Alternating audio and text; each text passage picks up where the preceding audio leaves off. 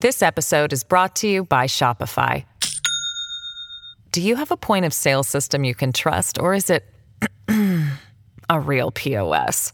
You need Shopify for retail. From accepting payments to managing inventory, Shopify POS has everything you need to sell in person. Go to shopify.com/system, all lowercase, to take your retail business to the next level today. That's shopify.com/system. Hello, everybody. This is Marshall Poe. I'm the editor of the New Books Network. NBN listeners like to read books and buy them. So we thought we'd tell you that right now, our friends at Princeton University Press are having a remarkable site-wide sale. You can get 50% off books, including ebooks and audiobooks, with the code 50, F-I-F-T-Y, at checkout until May 31. You can save some real money on Princeton University Press books. I encourage you to go there and check it out. Hello, this is Lily Goren with the New Books Network, the New Books in Political Science podcast. Today I'm joined by Lindsay Maika, who's the author of Building Participatory Institutions in Latin America, Reform Coalitions and Institutional Change. This book was published in 2019 by Cambridge University Press and is a really interesting exploration of not only two particular countries in Latin America, in this case Brazil and Colombia, but also questions about participatory institutions, understandings of democracy, and a whole slew of dynamics around how policy works. But I'm going to let Lindsay talk to us a little bit about that. First, I'd like to welcome Lindsay to the New Books in Political Science and ask her to tell us a little bit about herself and how she came to this really fascinating project. Hi, Lindsay. Hi, thank you so much for having me. So I am a professor of government at Colby College, and the origin of this book really comes actually before I even started my PhD. I was working after college at the U.S. Agency for International Development, and I was on the country team for Peru. And so for this work I was doing at USAID, I went down to Peru at the time when they were rolling out a massive reform to require all governments throughout the entire country to have these new participatory institutions, which are spaces for civil society to be involved in the policymaking process and to make decisions about how to spend money and to make policy priorities. And so they're requiring every government to implement this. And my question that came out to my mind is, how is this going to happen? How is this going to work on the ground and in practice? And it made me think a lot of questions that are really not donor questions and are more questions for research about how you take something that is a mandate and actually put it into practice. So I actually started the PhD with this question in mind. And so the project, so I started with that big question in the beginning. And throughout the period of graduate school, I realized as I learned more that I was going to have to learn more about Brazil, because Brazil was the place in the world that has the most elaborate system of participatory institutions. And so there are dozens of policy areas where the government has required that these governments, the local governments throughout the country, implement these spaces for citizens and civil society be involved in it. And so Brazil is this world leader. And so I started learning Portuguese to do this. And that kind of launched me into this whole process. There really, when I started graduate school, was hardly anything that was written in English on the topic. I just knew it from doing the work in Latin America that I'd done. But I knew this was something that was sweeping throughout the entire region, that basically every country in all of Latin America had some sort of national law requiring governments to implement this. And so I wanted to look at Brazil, given that was the big case that had the most of this implemented. But I also wanted to look around and look into another area.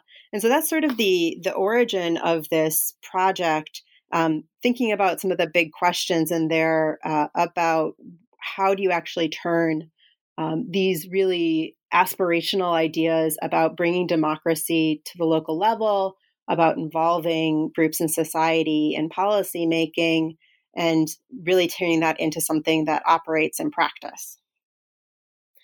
And this idea of, as you say, bringing democracy to the local level, and the idea of these participatory institutions. I just wanted to ask you sort of to open up the sort of discussion.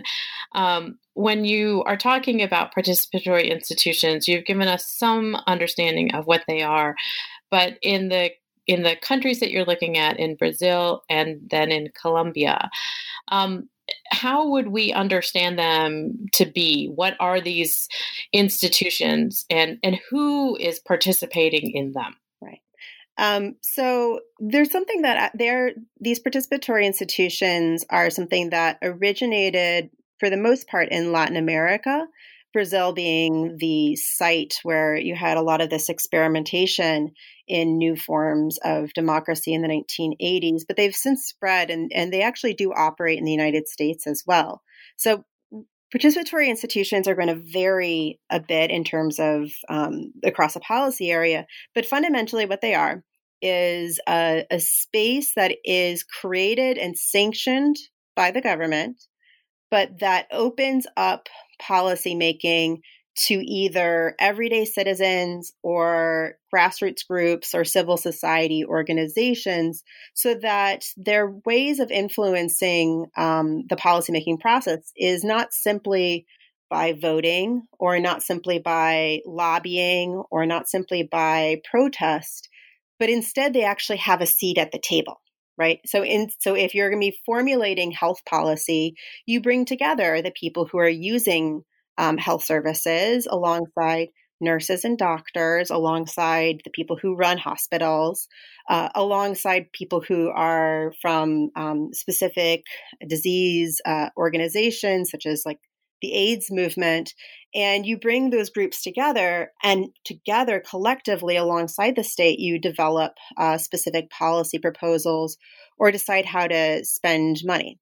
And so this is something that is a hybrid between civil society and the state. It depends on the state to create these spaces, but fundamentally centers the experiences of civil society. So they can vary a lot in terms of what types of groups from civil society are participating.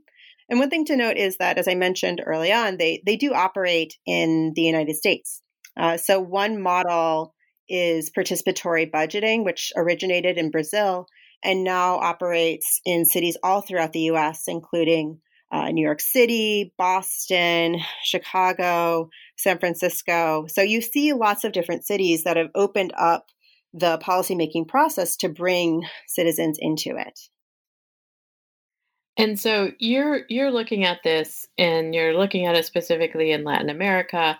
And I was curious as I was reading through the book about what was going on that sort of prompted this. You talk about the fact that Brazil is a world leader in this, but that there was a sort of sweep that transpired in the 80s and 90s.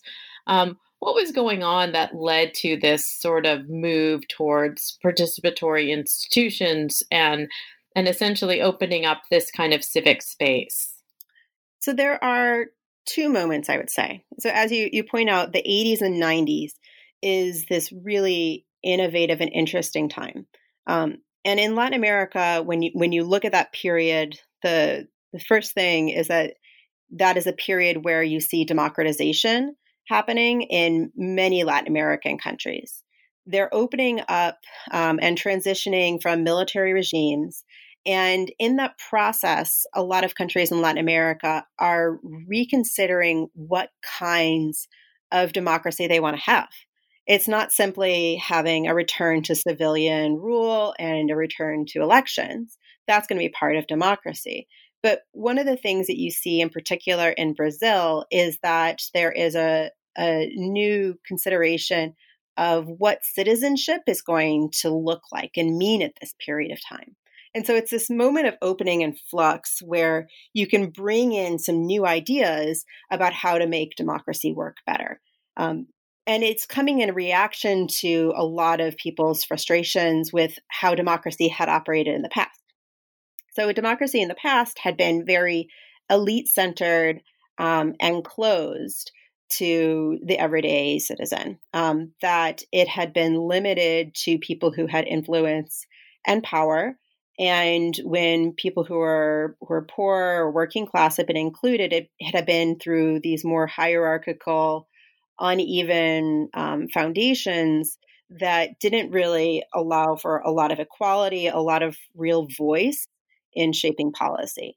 And so the idea was, well, can we expand beyond these standard democratic institutions, things like, elections and legislatures that aren't being particularly responsive to a lot of the needs and demands of citizens, and find ways to amplify that voice and bring it into the state. So it's this period of opening. And then in Colombia, you don't have a military dictatorship, but there's a similar period of rethinking what democracy can look like and what citizenship would look like. There's a second period, however, that happens more towards the later 90s and the 2000s, where you see an expansion of participatory institutions that happens more through a neoliberal mindset and through promotion by donor agencies. And so the thinking on that we see spreading through many other countries is that this is an interesting way that you could possibly save money, that you could be implementing policies with fewer resources or more efficiency because you're actually addressing the needs of a community instead of building massive projects and making these investments that nobody ever asked for.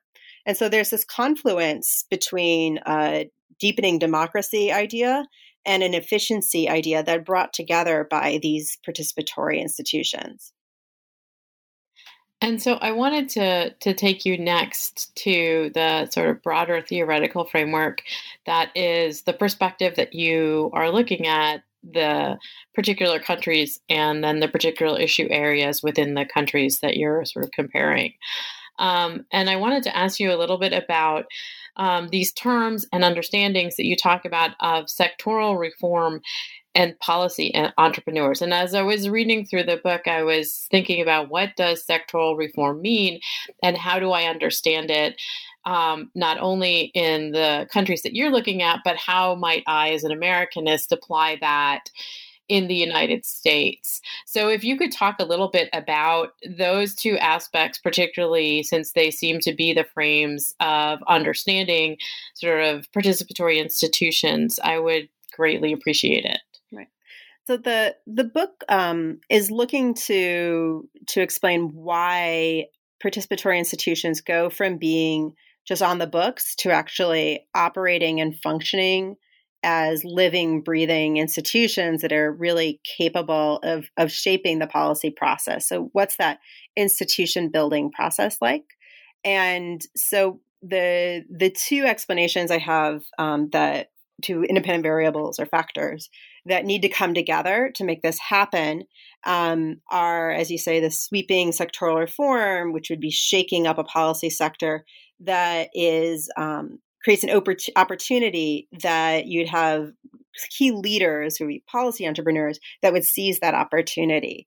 Maybe I'm going to start and take a step back and say that in general, the thing that struck me back in 2004 when I was working for the U.S. Agency for International Development, and the roots of this project are in general assuming that overall, you should see a lot of failed participatory institutions.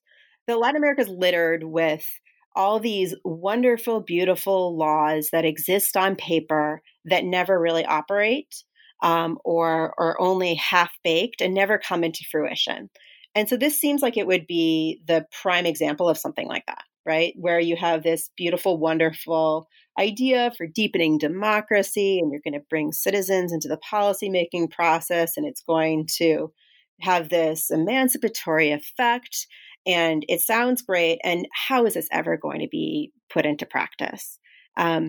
So the idea that I have, the starting point is to assume that this is probably not going to work most of the time, that you're going to have failures of institution building, that you're going to have a law that exists on the books, and then that's that. So the surprising situation is when you're able to go from being on the books and then do the slog of building up that new institution. How does that really happen? And so to explain that, the thing that I started that you see from the start is that these participatory institutions that take root are linked with some sort of major sweeping policy reform that shakes up a policy sector. So if you just create a participatory institution and the reform to do so is just a law saying, hey, let's have a new participatory institution, then nothing's going to happen. Really, it's going to be very difficult to get anything implemented if you're not shaking anything up. And why would that be? Because you'd be able to bring together enough people to pass a law, but then it would be really hard to get enough people together to invest in something that exists really to deepen democracy. People care about that in an inspirational moment, but not in the long process of building something up that's going to take resources and have opportunity costs and would involve taking away power from somebody else. So what happens with this sort of sweeping reform, and this is something that you see, for example, with the Brazilian health reform. In that case, you see the participatory institution of these health councils are created alongside an overhaul of the health sector. And this overhaul of the health sector doesn't just create new spaces for participation. It decentralizes the health sector. It creates all these new programs and initiatives. It totally restructures health agencies, shuts down old health agencies and creates new ones. And it involves making the health system universal. And so it's a major overhaul of the policy sector. So it's a sweeping reform that you can think of as sweeping aside the old status quo and creating something radically different in its place. In terms of examples for the United States, you'd have to think about something that really was something that was radical. And so I'm thinking back to a lot of things that were involved with creating Medicare. So something that you saw back decades ago, that's something that's going to be really a quite revolutionary reform of the health sector or of another kind of policy sector. And so what happens when you have these sweeping reforms is that they shake up the status quo. As I mentioned, you're shutting down old agencies and you're creating new agencies. And what happens with that process is that you are shutting out people who had access to influence and power before, and you're creating new openings for new kinds of groups that maybe didn't have as much influence and have new ideas about how things should be done. And so things are in flux. But with this, one of the key things that happens also with a sweeping reform is that you have all these different kinds of actors in a society that would be interested in making this reform succeed. So for the example of the Brazilian health reform, what you see is that local governments had a real strong incentive for this health reform to be implemented. And why is that? Well, because it decentralized money. They had tons of money that was at stake. They were going to be getting a lot of funds for their own programs. And as they got those transfers for new programs, that would mean that local secretaries of health and local mayors would be able to craft their own names and maybe advance politically if they did a good job. And so you had these groups that were interested in health decentralization. You had physicians groups and people in health workers unions who were interested in this kind of reform because it also had a lot of benefits for them in terms of their professional benefits, as well as you had people who wanted participation because they wanted more participation. They also had interests. And so you had lots of different groups who all came together around an interest in making this sweeping reform work. And the key part is that the participatory element was bundled in and woven in with all these other components, so that having a participatory council was part of getting those decentralized funds, right? And implementing these new programs, they would be overseen by the health council. So they're all woven together. And the key thing there is that it brought together some more elite groups that were saying, yeah, we want oversight. We want these councils to operate, because it was the key to getting the broader health reform implemented.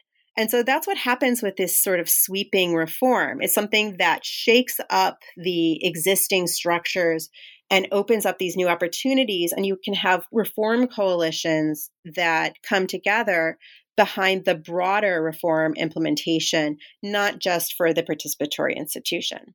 Because if it was just for the participatory institution, you would be focusing on the groups that care about deepening democracy, which ultimately, as I guess a more pessimistic political scientist, I don't think that there are many groups who care deeply, deeply about deepening democracy. And so you rely on people's vested interests and their own personal interests to kind of harness that and bring it along to create these kinds of institutions in the longer run. But so the sweeping reform creates a sort of opening and the flux where you would need to step into in order to build up a participatory institution.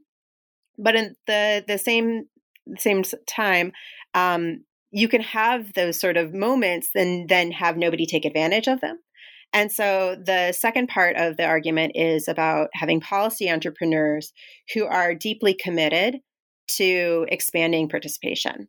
And so you have this opening, and if you have a key group of leaders who are in a key position to be advocating for the implementation of the reform, they can promote the ideas and they can craft together that coalition. So, local governments aren't naturally on their own going to say, yes, we definitely support these participatory institutions, which fundamentally are about checking the power of local governments. But if you have key reform leaders who are going in and working with these different actors and saying, no, this is actually in your interest, you would be benefiting a lot if we had these councils, because that way we can convince people to decentralize the funds. You need to have somebody who takes that leadership role. You don't just automatically have coalitions that come together. And so these key leaders are the ones that really ensure that opportunity is seized, and that over and over you build up the coalition and you make the kinds of investments that are needed to build a participatory institution, to not only get it created in the legislature, but then to pass the subsequent regulations that ensure that it operates, that it's well funded, to make sure that somebody's going throughout the country and making sure that every government actually is implementing it throughout the country, that people know how they operate, that you have training, that they develop the resources. This long process, you need to have somebody behind it and mobilizing people in that long process. And so that's the combination of those two factors comes together and explains why you can see the process of building a participatory institution in some places, but not in others. And so I wanted to, this is an amazing overview of essentially what you are exploring with the two particular countries that you're looking at. And you've talked a little bit about how Brazil was the world leader.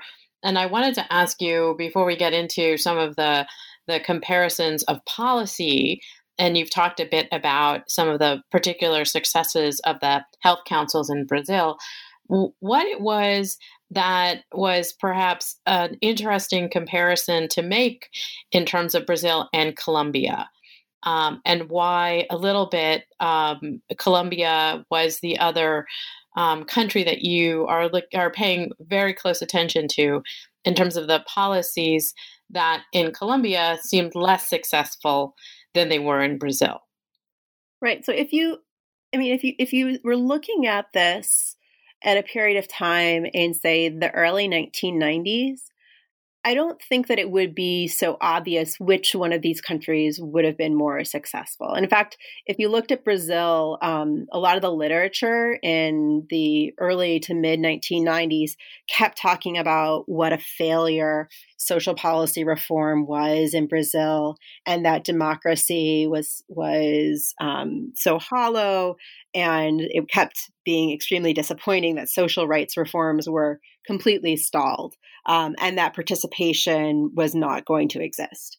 And so that was sort of the message in the early 90s, is that Brazil wasn't going to be a leader. In fact, it was just a leader in how to screw things up.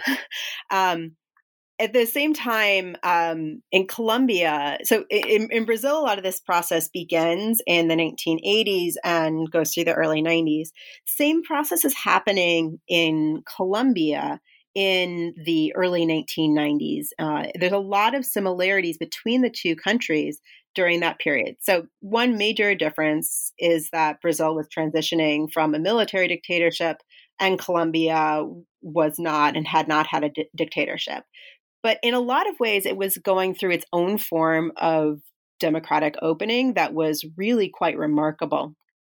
After this period of the 1980s, which was a period of tremendous bloodshed in terms of the conflict and the growing power of narcos in Colombia, you see a government that is completely unresponsive and had been so closed off to popular demands that there was really very little room for people to have any kind of voice in politics. And in fact, in the 60s and the 70s, the governments had basically rotated power back and forth between the two major parties, that they would, through something, they had a consociational agreement that they would just alternate power. Right, that there was not actually even a real democratic election. They would have a democracy, but then the other party would abstain. And so you have this process where you technically have a democracy, and yet it's so closed to popular voices that it de facto is really not much of a democracy at all. So they're both going through this period of opening. And furthermore, it's not just a period of opening. You see a lot of very similar ideas about what this new kind of democracy should look like, that it needs to go beyond simply elections and formal institutions like Congress, that you need to create a new participatory democracy.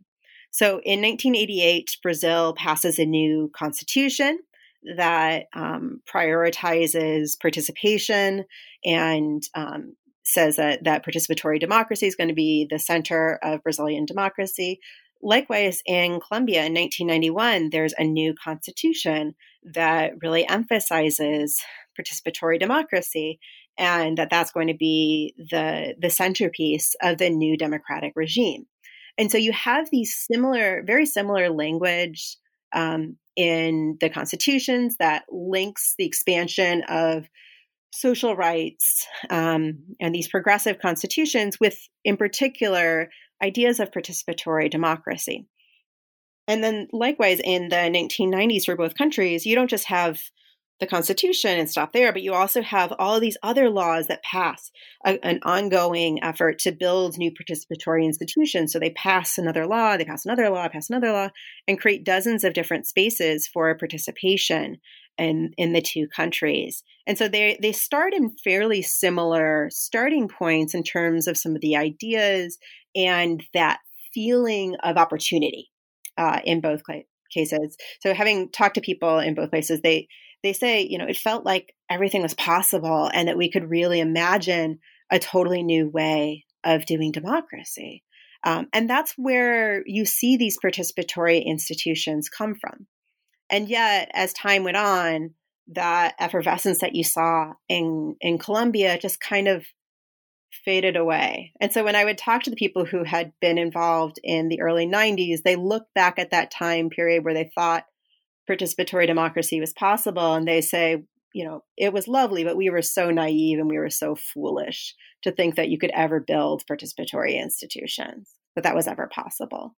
And meanwhile, across the border in Brazil, they were doing that. And people obviously have complaints and qualms about how things are implemented. Nothing's ever perfect. There's certainly problems, but you were able to put those into practice. It wasn't just a pipe dream. And so you see this divergence in the process, not of creating the legal frameworks initially, but in the process of building the participatory institutions on the ground. This episode is brought to you by Shopify. Do you have a point of sale system you can trust, or is it a real POS? You need Shopify for retail. From accepting payments to managing inventory, Shopify POS has everything you need to sell in person. Go to shopify.com/system, all lowercase, to take your retail business to the next level today. That's shopify.com/system. And that was one of the terms that I see sort of throughout your book is existing on paper. You talk a lot about the capacity to pass the laws, to sort of designate the space, to sort of create the idea, and then that it doesn't always come to pass that is anything more than on paper. But particularly this is the case in Colombia, and much less so the case in Brazil. And so I wanted to ask you a little bit about the comparative policy areas that you look at. You talked about the health councils, which seem to be one of the really success stories with regard to Brazil's capacity to move into really doing participatory institutions. And you have Colombia's health committees as an area where there was essentially a failure. Can you talk about what you saw as some of the differences in these two experiences in the two countries with this policy area? Yeah. So I'll maybe peel back a little bit and talk about how I selected the cases in the first place, too.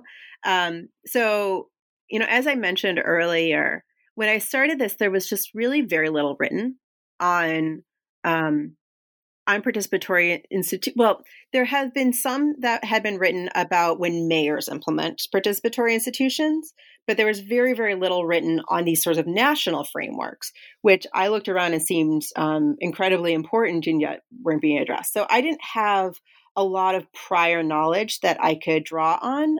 It's a case where the universe was fairly unknown. It's a universe of cases. We didn't know exactly what the range was, and I had to kind of start poking around and exploring myself. And so I knew that I was going to do Brazil, right? So I started taking Portuguese to do this project because Brazil was the one country that people had written anything about, and that was mostly Brazilians having written about it. And I knew that I had to do health because health in Brazil was the model for other policy areas.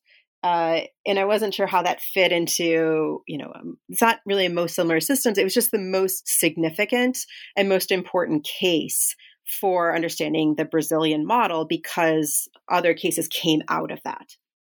And so for Brazil, I looked at two different policy areas in Brazil. And the other policy area, I said, well, if there's this area that is, I'm looking at the most significant, substantively important policy area, and I should look at something that is different. So I looked at an area where it seemed like it shouldn't work, and yet it was succeeding a surprising amount. And that would be health, the social assistance councils. And social assistance was a policy area that was and still to some degree is rife with clientelism, is a policy area that is really difficult to implement in any way that would have levels of accountability. In fact, the word assistencialismo in Portuguese, like assistencialism, whatever, basically saying social assistance itself is a synonym for patronage and for clientelism. So they're seeing so tightly linked. And so creating these spaces of accountability seemed really unlikely and surprising in Brazil. So that's one of the areas that I picked. And then I was looking at Colombia. I wanted to have So I didn't want to just look at Brazil because people had done work on Brazil. I wanted to kind of expand our understanding, since we do have these participatory institutions, other places in Latin America. And so I picked Colombia because it was an area where I knew things were not working quite as well. Even though they had these similarities, I didn't know very much about what anything looked like at the time before I even arrived in Colombia. I just knew that they had participatory institutions and that they weren't going great, but really there was very little that was written on it. After poking around, I thought, well, I should probably have a similar approach in terms of looking at the area that is the model for other areas, the policy area when people think of participatory institutions, what pops into their mind. And that would be the Colombian planning councils. And so that I knew I was going to do. And then I said, well, I should look at, it would be good to look at health in both countries if I can. But also having known that for health in Colombia, this is an area that was just a total disaster, that it was kind of difficult to even do some of the research because there are no health committees. They exist in the law, and then they just faded away within a couple of years, and they just essentially don't operate. They operate in, when I was doing field work there a couple of years ago, they were in 1% of municipalities in Colombia. So they just didn't work. They didn't exist.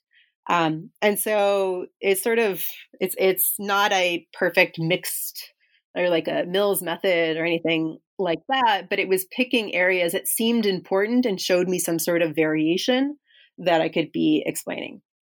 And so you pointed out since I looked at health in both areas, in both countries, we see these polar opposite results. So the Brazilian health councils are the case where I would say that the participatory institution is most institutionalized, is strongest throughout the country.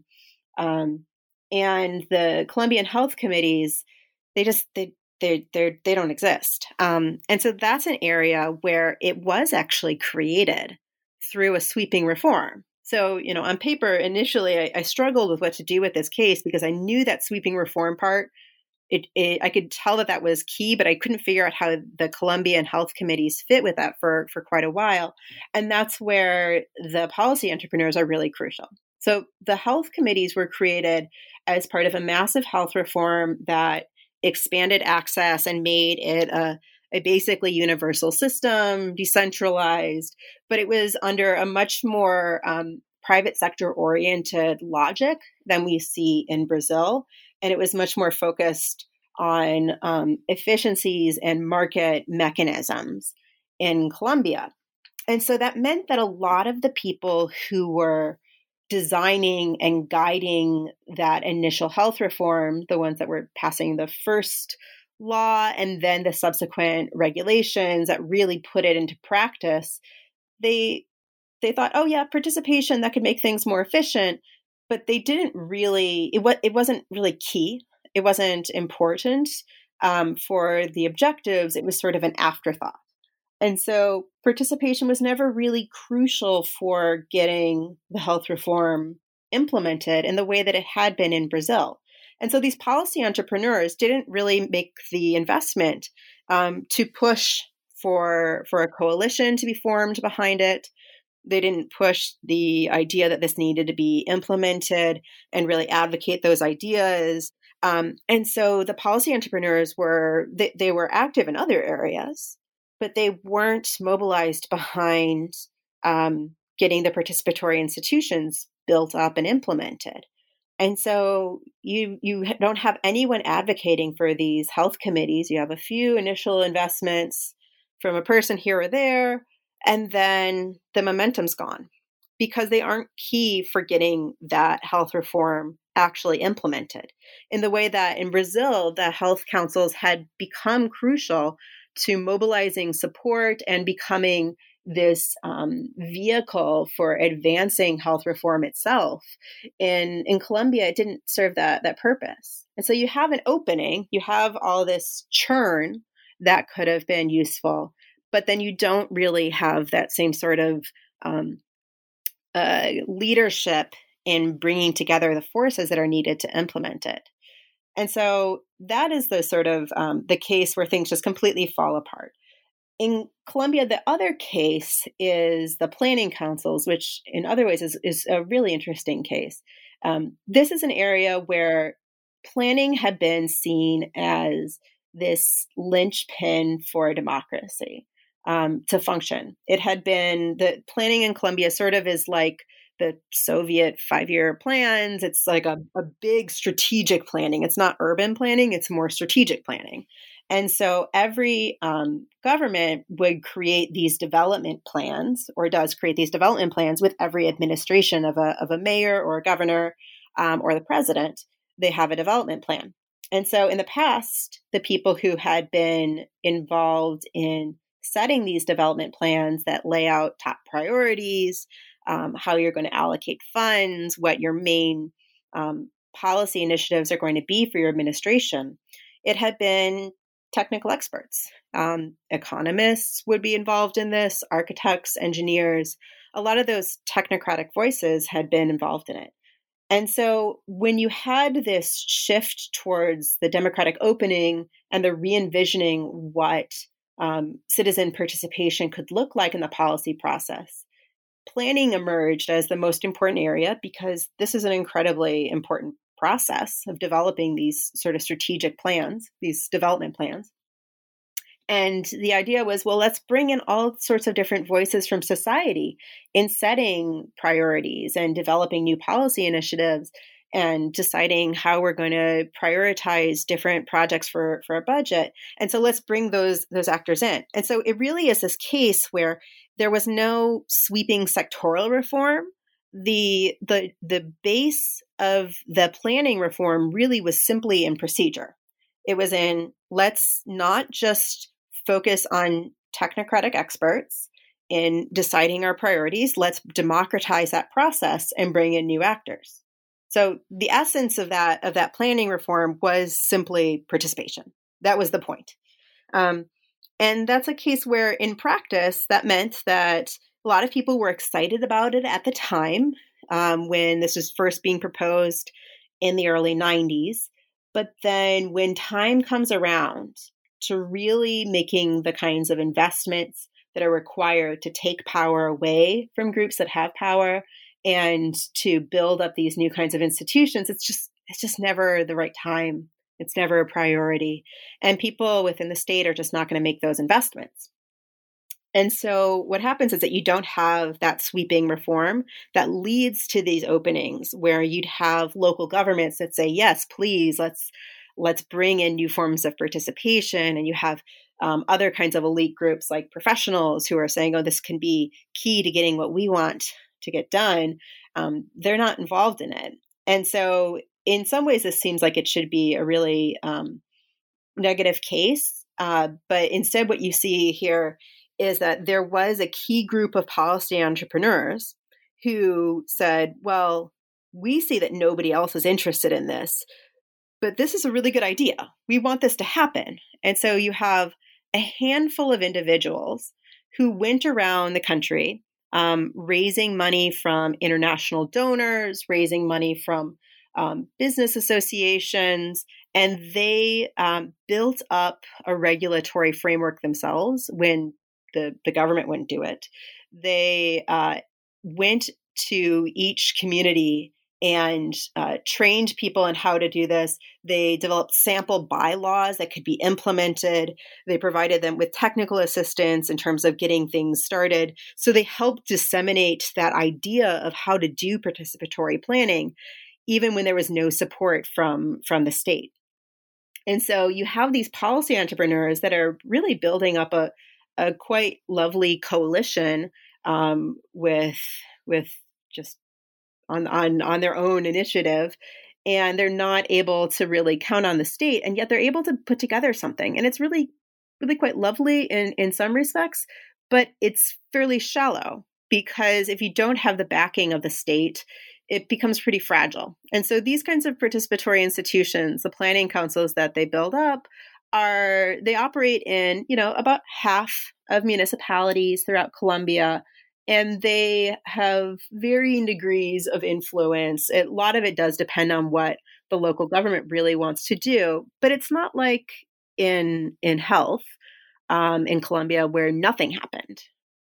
You're able to build up something that may be hollow, may be strong in some communities, highly variable, but it's all sustained by the energy of civil society. And that's pretty tricky to do if you're not able to build in the kinds of resources and supports from the state along the way that make it more self-sustaining. And so this is a case where it was surprisingly effective, but it was sort of only, halfway there.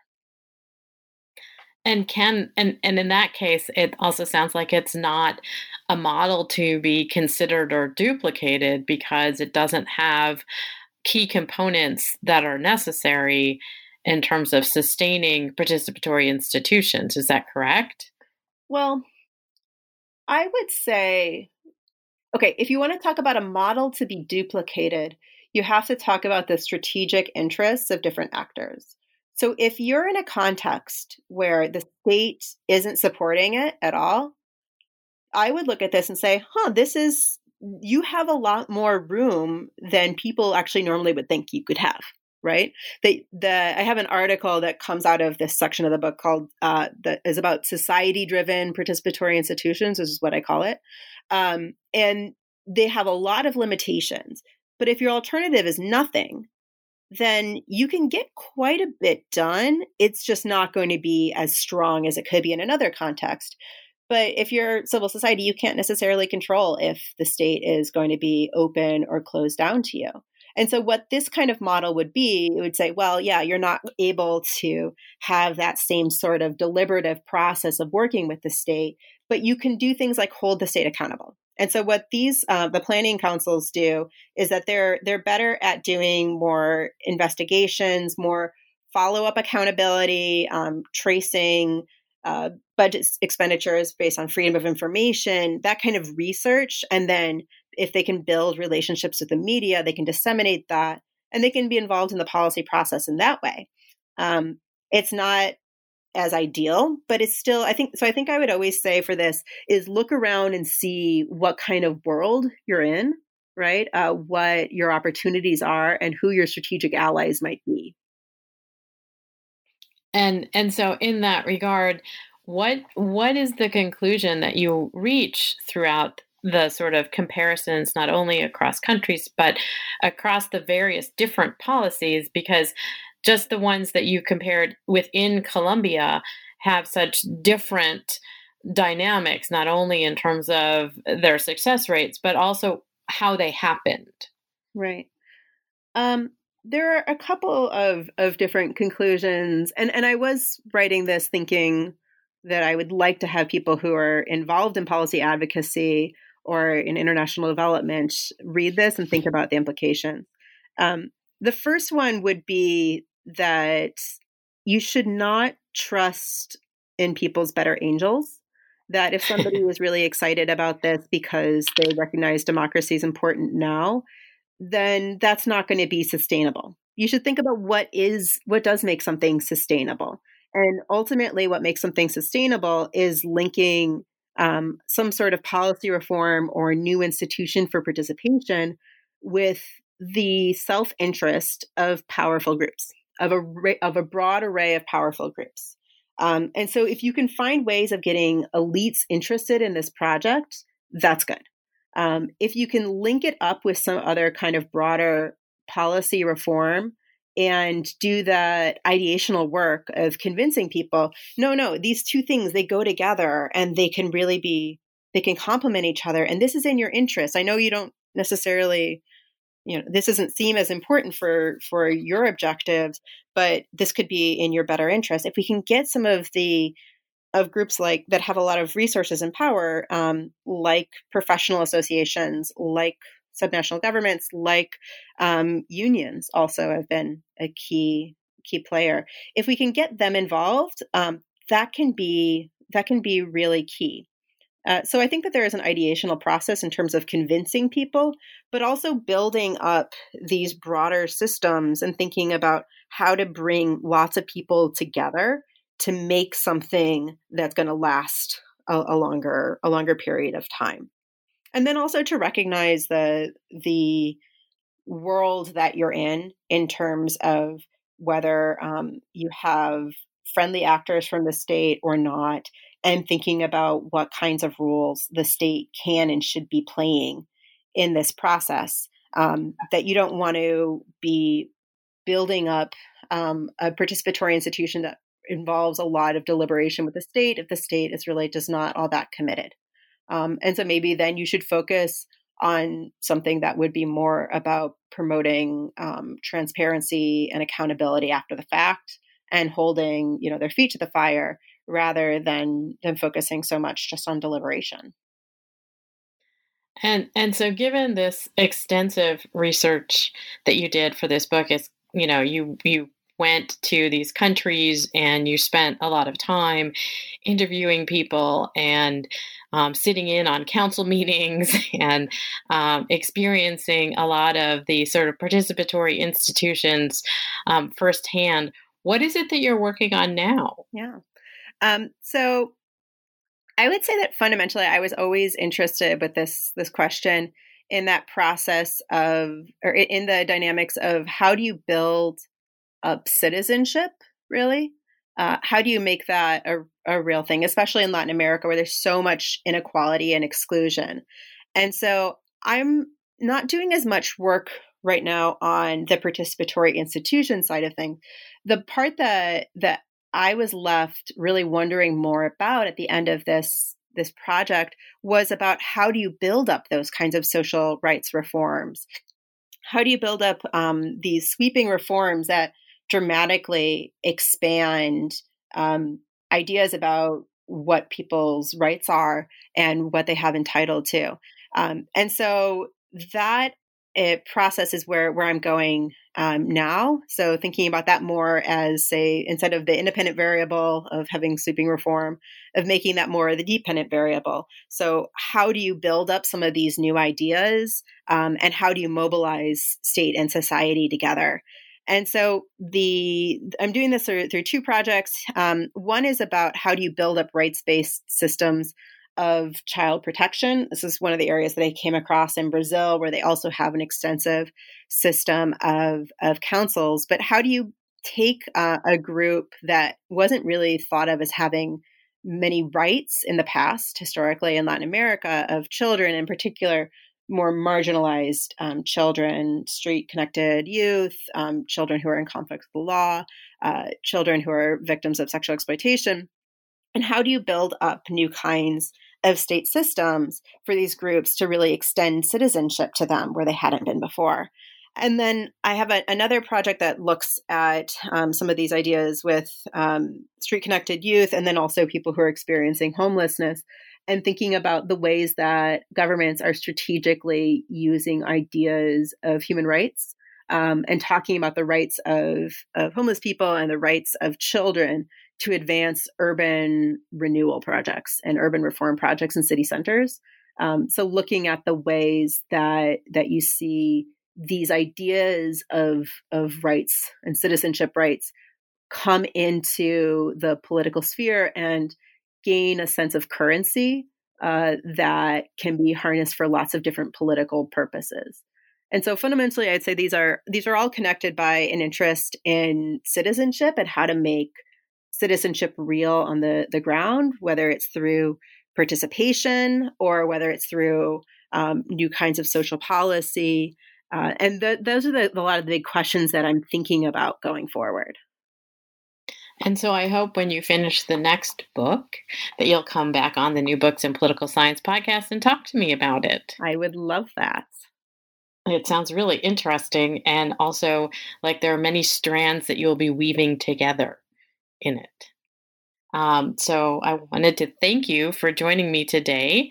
I was speaking to Lindsay Maeka, who is the author of Building Participatory Institutions in Latin America, Reform Coalitions and Institutional Change. This was published in 2019 by Cambridge University Press. Lindsay, any place anybody can pick up this book? You can pick it up from the Cambridge website and anywhere you can find online, pretty much. Thanks for joining me today. Happy New Year. Happy New Year. Thank you.